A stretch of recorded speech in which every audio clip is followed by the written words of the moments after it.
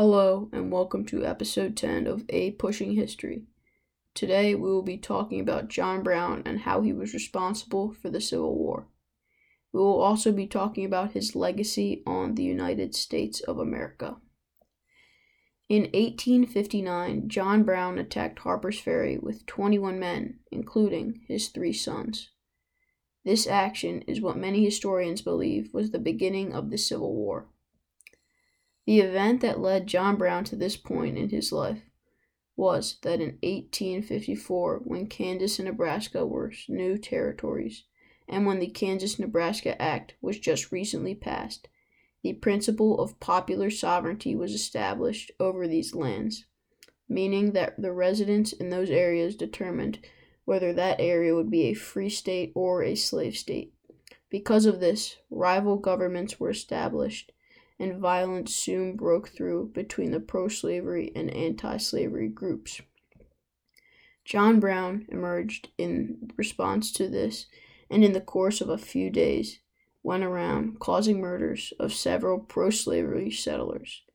This event eventually carried John Brown to the raid on Harper's Ferry, where John Brown creates his unprecedented reputation as a radical abolitionist.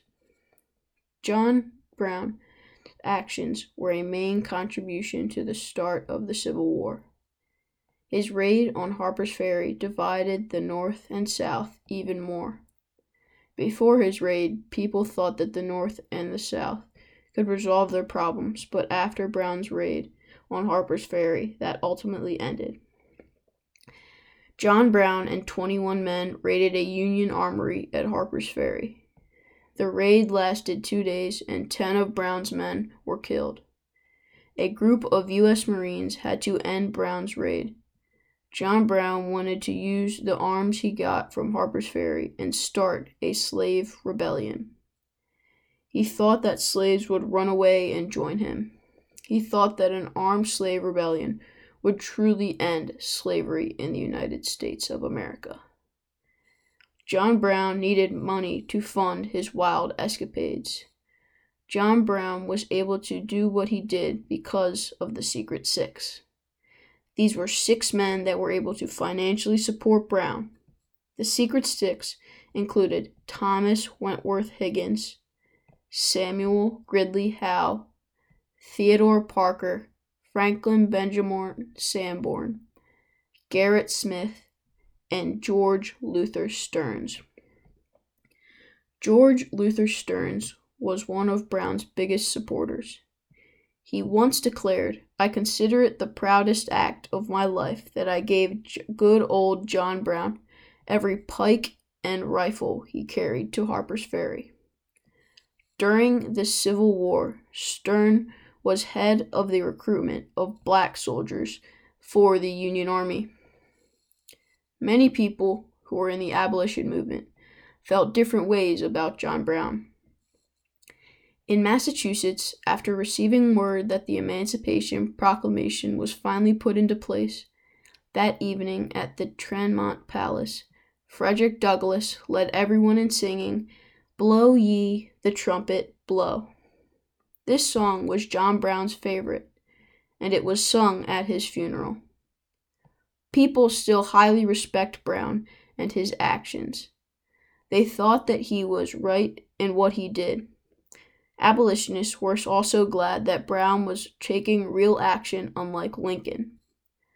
Most radical abolitionists thought that Lincoln was too modest, and that Lincoln didn't believe in the cause as much as Brown did. David Reynolds says, Lincoln's proclamation freeing millions of enslaved blacks sped the process that led eventually to the Civil War. John Brown's personal war against slavery had set this process in motion. In a way, John Brown's religious views made him an abolitionist. John Brown was brought up by the Calvinist religion.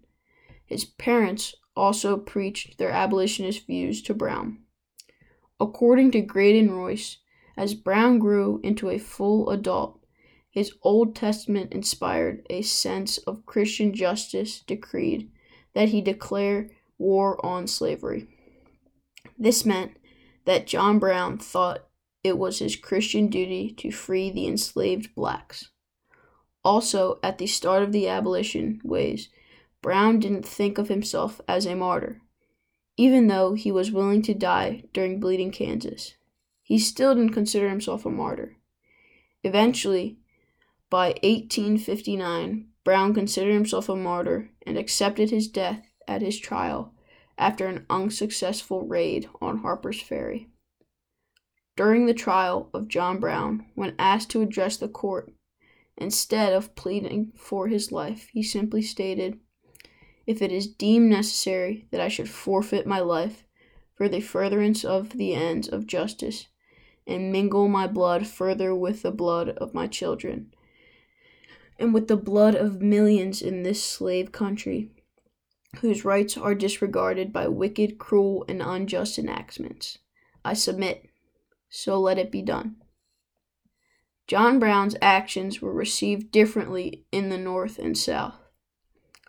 After John Brown's raid on Harper's Ferry, John Brown was not well liked in the North at first. But the Transcendentalists praised John Brown and even compared him to Christ. The Transcendentalists and abolitionists saved his reputation by placing him on the level of Christ.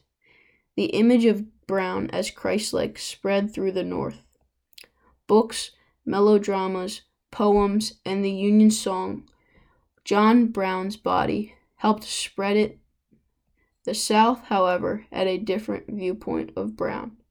The South had a paranoia that John Brown was a malicious aggressor that represented the entire North.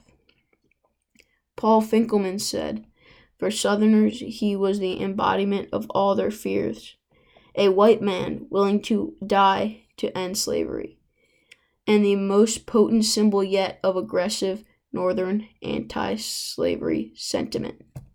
There is a famous painting and representation of John Brown that was illustrated by John Curry. In the painting, you can see John Brown in the middle of chaos. On his left, he has blazing fires, and on his right, he has a ravaging tornado. In the painting, you can see settlers moving west, which is a suggestion to settlers moving to Kansas and Nebraska for the Kansas-Nebraska Act. Directly behind John Brown are Confederates and the Union soldiers, about to fire their muskets at each other. This symbolizes the fact that John Brown was a catalyst for the Civil War. John Brown stands front and center of the picture, as he is stepping on two dead men, which also symbolizes the blood to be shed in the Civil War. In his left hand, John Brown holds a Bible, which can symbolize how he believed that his doings were an act of God. He also carries a musket in his right hand to symbolize his violence and radical views in carrying out his actions. John Curry's interpretation of Brown in the moral depicts John Brown as a religious man who was willing to die for his beliefs. Curry depicted Brown larger than life in an open, stark landscape, besieged by a tornado, a meteorological symbol for the conflict, and with a slave at his side. The abolitionist's crazed expression and animated hair and beard suggest the messianic fervor that fueled his opposition to human bondage. The meaning of the song John Brown's Body is significant, and it affects his legacy on the United States. The song John Brown's Body has many meaningful lines, such as, "But his soul goes marching on. They hung him for a traitor, they themselves, the traitor crew." The line, "But his soul goes marching on," means that even though he is dead, his spirit and ideals still live on, and people will work hard pass on the ideas that John Brown so passionately fought for. The line, "They hung him for a traitor, they themselves the traitor crew," was a jibe at Virginians who hung him because they eventually seceded from the Union 18 months later, which ultimately made the Civil War a giant conflict. The song John Brown's Body affected John Brown's legacy on the United States because this song was used as a war song by the Union troops during the Civil War. Also, John Brown's Body also goes along with the tune of the Battle Hymn of the Republic, because it was used originally as a different set of harsher and more aggressive lyrics for the Battle Hymn of the Republic. John Brown's Body was a highly regarded song during the Civil War. Union troops sang the song as they marched to fight the Confederates, and even when they were in Confederate prisons. John Brown's ultimate legacy on the United States was due to his actions that were never forgotten. John Brown was a man who fought for what he believed in. Yes, he didn't go about it smartly, but he believed that he was doing the right thing. As a white man advocating and actively participating in the fight for the emancipation of slaves was unheard of.